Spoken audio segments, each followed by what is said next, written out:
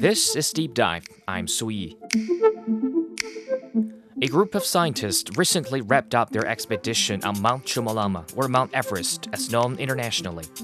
One of the teams set up a meteorological monitoring station at an altitude of over 8,800 meters above sea level near the mountain peak. Chinese scientists had also set up 7 other such stations on previous expeditions. All will work to collect data that could tell us what's happening with the climate at such an high altitude. Scientists are hoping that this study could tell us more about our changing climate in general. But not much attention has been given to scientific research up at that altitude, and more importantly, how to conduct such research in life-threatening conditions as faced by mountaineers. My colleague at CGTN Tao Yuan recently traveled with this group of scientists onto Qomolangma. I spoke with her on this once-in-a-lifetime experience and how this research could help us understand and mitigate climate change. This episode is brought to you on Monday, June 5th, also the World Environment Day. So Tao Yuan, who are the scientists you went with this time and what their main tasks? So there were many research teams, not as many as last year, but still roughly there were about 5 big categories and about a dozen small teams. This is all part of STEP, which stands for the Second Tibetan Plateau Scientific Research and Expedition. The first one started back in the 1970s and lasted for decades. This second round, the current round, actually started back in 2017. And the key word for this round is change. And we've spoken with many of them, but we primarily followed this year a team of paleontologists who climbed to 6,500 meters above sea level to collect some of the world's, perhaps the world's highest pollen and spore samples.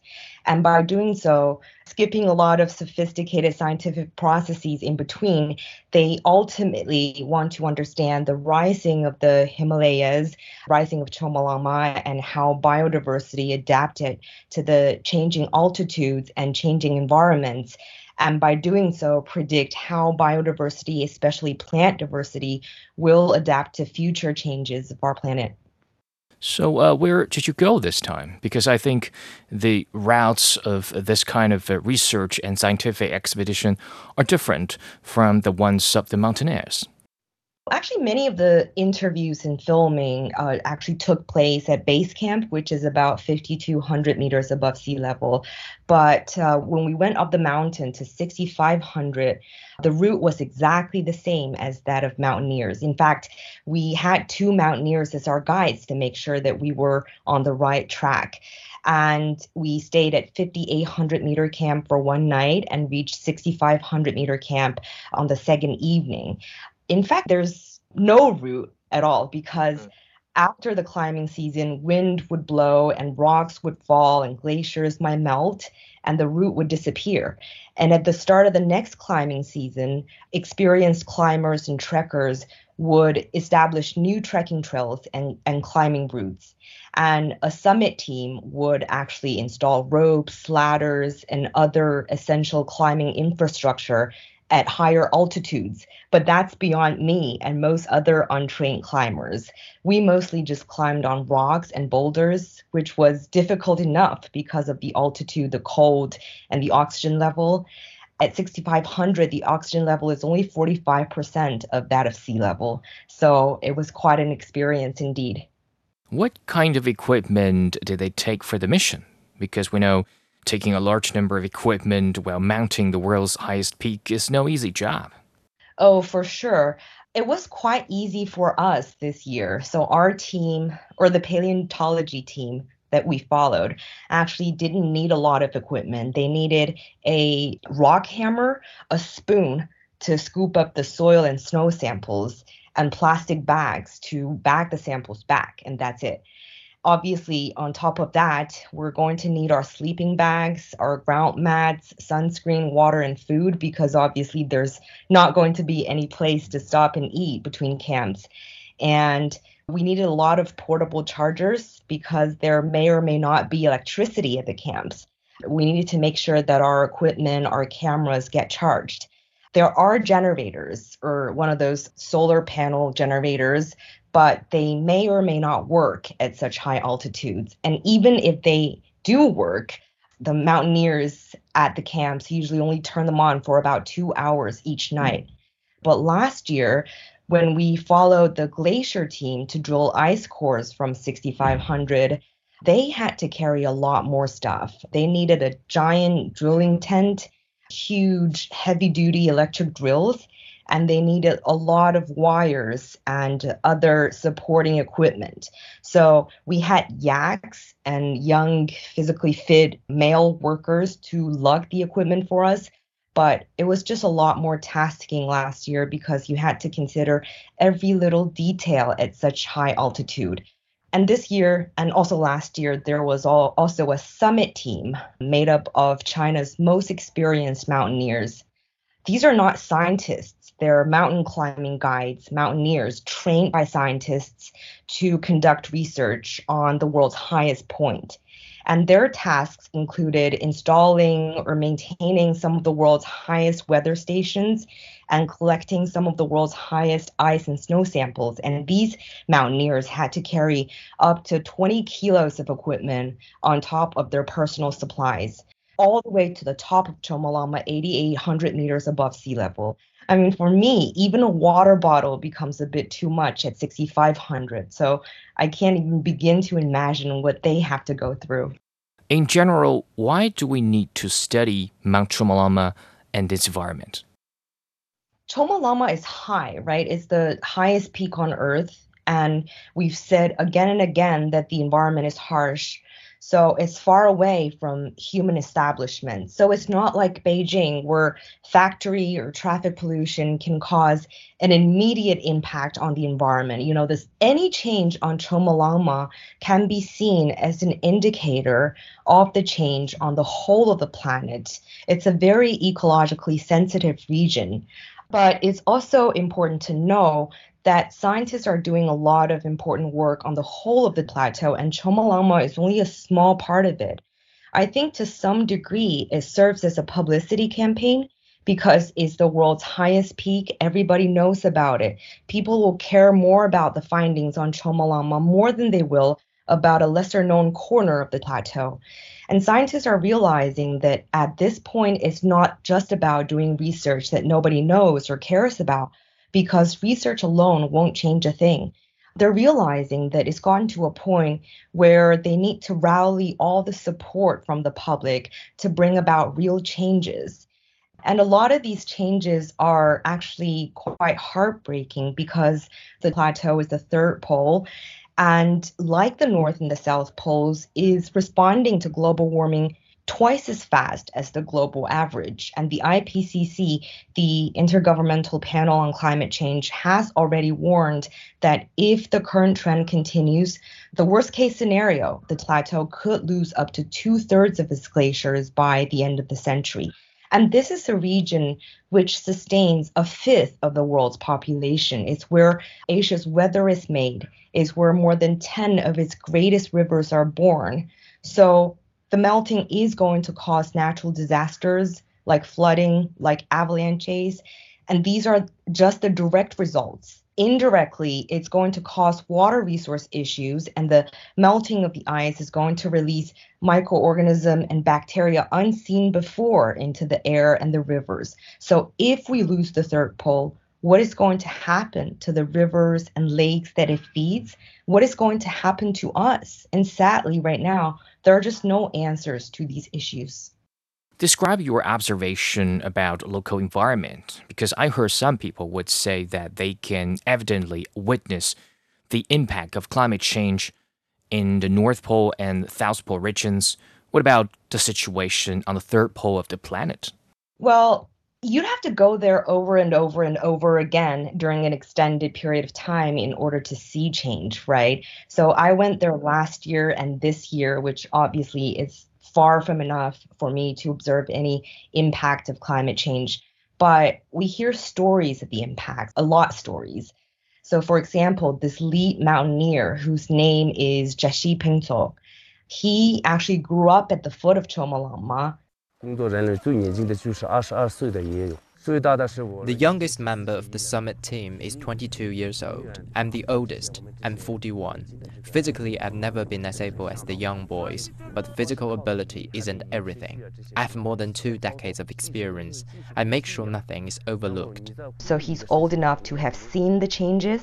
And he told me that when he herded goats as a little boy at the foot of Qomolangma, When I herded goats on the hills when I was little, I saw Qomolangma was snow-capped. The base camp was covered in white. It was so clean and holy. I've climbed Qomolangma for 20 years. The weather is changing. The ice is melting. The glaciers are receding. You can see with your own eyes there is no snow at the base camp anymore.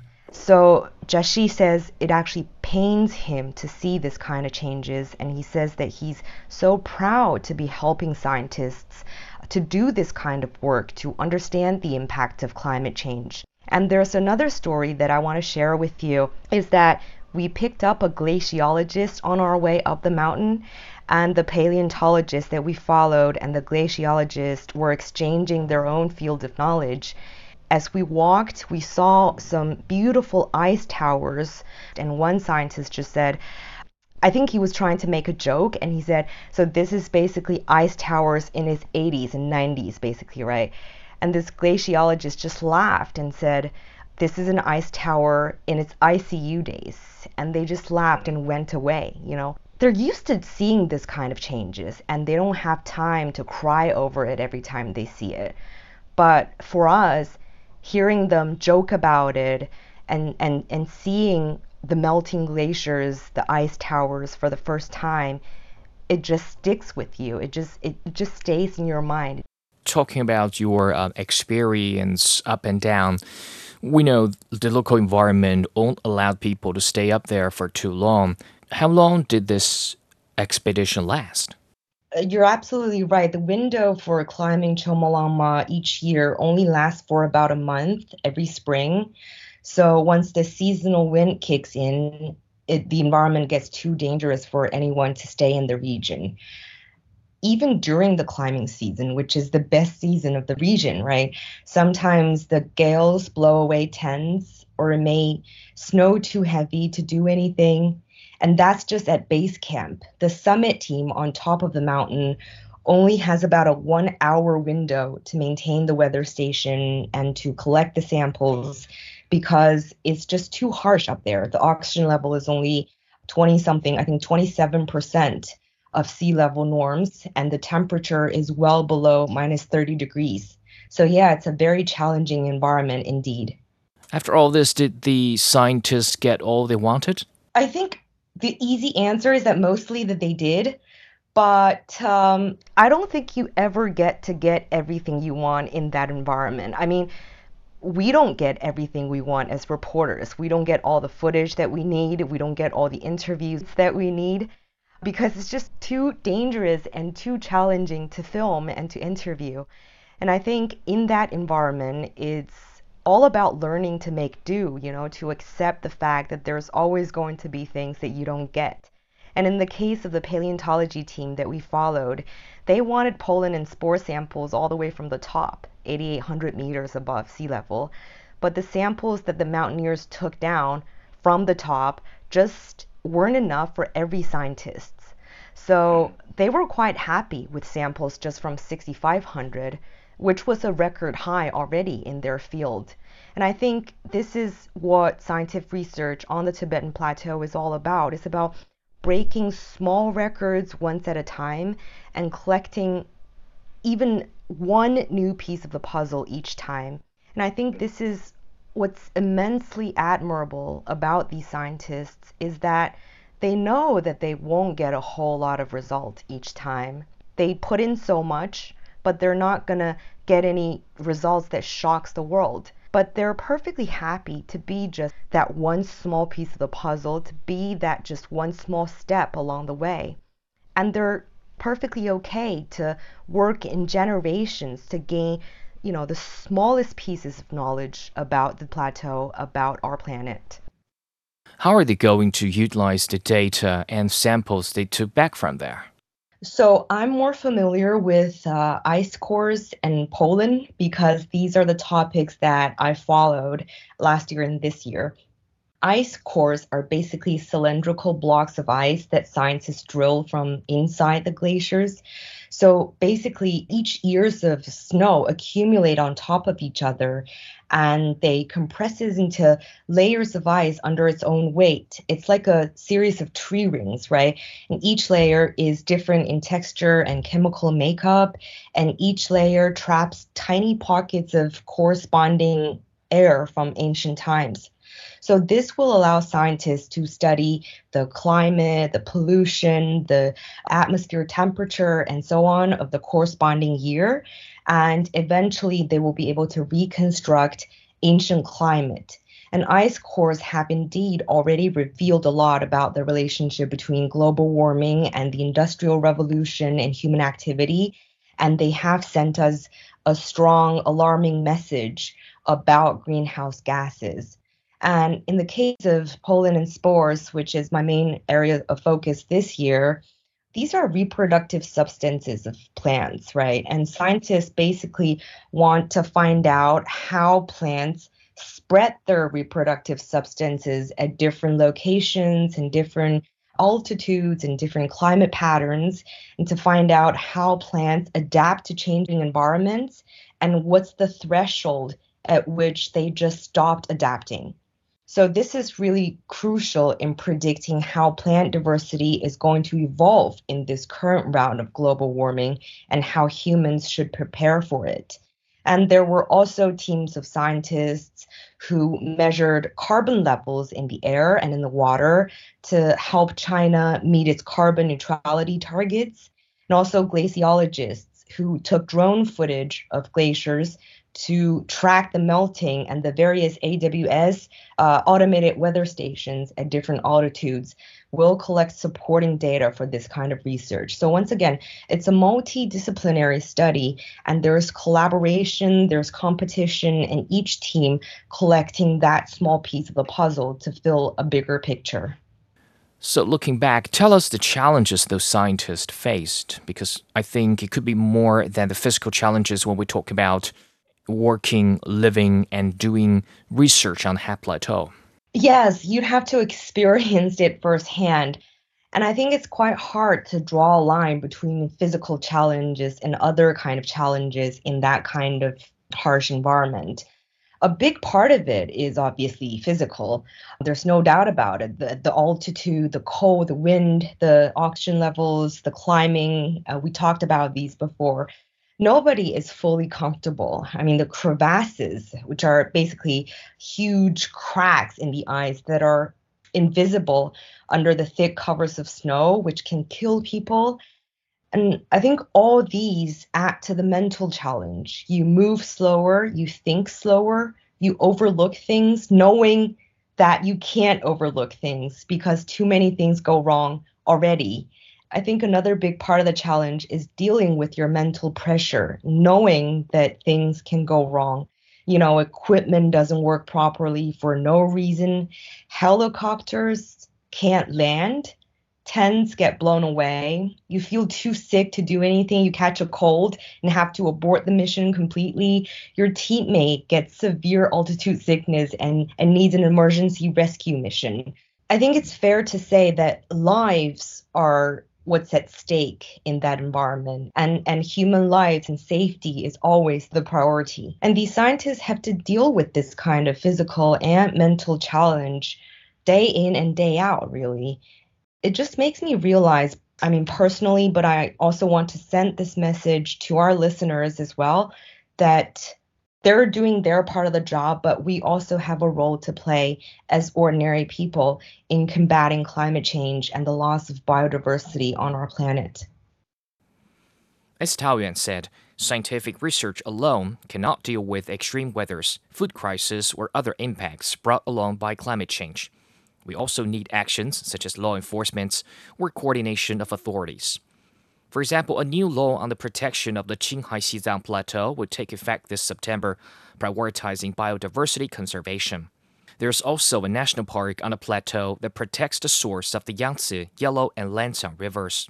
Human activities such as tourism and expeditions are strictly restricted and even banned in certain areas in a park. The administration of the park stays somewhat independent of the local government, but was formed with personnel from different authorities working in environment, forestry, and others. All in all, it also comes down to the actions of every one of us, you and me. Starting with the little things in life, such as cutting down our usage of plastics, travel green, and be cautious with every drop of water we use. And that brings us to the end of this episode of Deep Dive. If you like what I just heard, don't forget to follow us on your podcast platform. Just search for Deep Dive. You can also leave comments to tell us what you want to know about China and beyond.